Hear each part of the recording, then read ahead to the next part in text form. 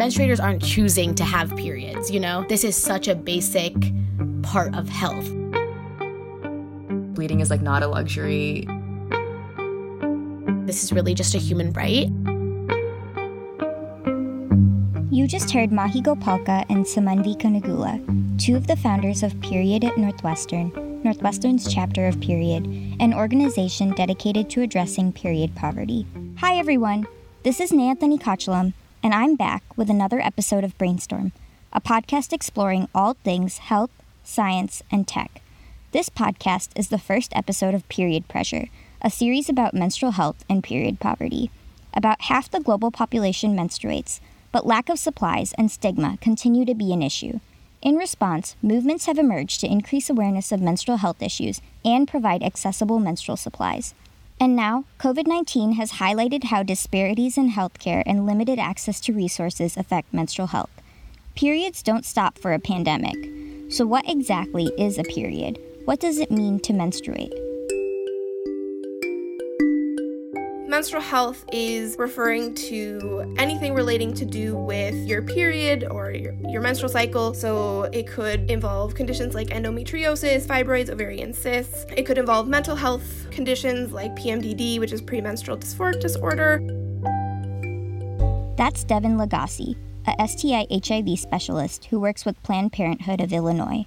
Devin has spent a lot of time educating people about reproductive health and menstrual health. Devin said access to different resources are essential to staying healthy. Menstruators use them to manage their health hygiene. Staying clean, she said, is one of the best ways to stay healthy. So, the basic things that you need are access to places to wash your hands, wash your body, access to the types of menstrual care products that they prefer, whether that's pads, whether that's tampons, whether that's a reusable option, whatever that looks like for somebody, whatever they're comfortable with. But accessing these resources isn't always simple. Menstruators can be affected by outside factors, like homelessness or gender, which could limit their access to resources and, in turn, can impact their menstrual health. People who identify with affinity groups or those who live below the poverty line already struggle to access resources. In the midst of a pandemic, these issues are only heightened. Anya Patel is a graduate student at Northwestern, and she's done research focused on menstrual hygiene management in crises.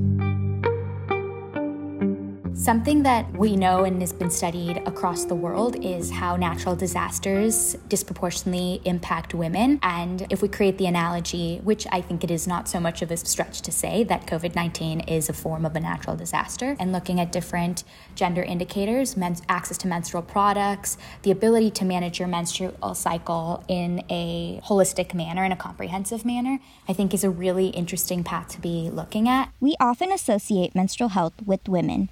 However, this is not just a women's issue. Many people who don't identify as women may menstruate, such as trans or non-binary individuals. Menstrual health is not just a physical thing, it can also be a mental thing. So obviously there are some added challenges around your identity being in conflict with what your body is doing. And then, in addition, because of the world that we live in, people who identify as men or non-binary folks may have trouble just accessing basic resources, whether that is accessing the menstrual care products that they need, to finding healthcare professionals that are willing to work with them, willing to answer their questions. I think in order to take care of our bodies, we need to understand how they work. We need to be able to talk to our healthcare providers about them. And if we don't have the information we need to do that, it can really affect your ability to practice good menstrual health. Homeless menstruators also face barriers that prevent them from practicing good menstrual health. COVID-19 has only made it more difficult to access resources and manage their cycle. Less access to public spaces where they can use washroom facilities, places that normally might provide them with free tampons or pads or menstrual care products may be closed because they are trying to limit the number of people that come into those spaces. I'm pretty sure that a couple of the churches downtown usually offer free menstrual care products to people experiencing homelessness, but right now they may be closed. Organizations that do this work already of providing period products throughout the city may see a decrease in donations.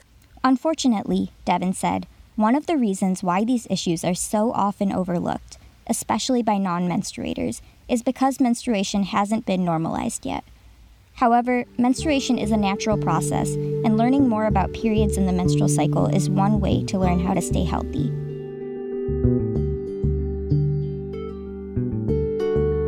The ways that our bodies work, the ways that they function are really amazing. Helping people understand that this is important, this is necessary, right? Like, this is the reason we're all here, is because somebody had a period. It's an essential part of just living. That's it for this week. Stay tuned for the next episode of Period Pressure, where we take a deep dive into the stigma around periods and education surrounding menstrual health.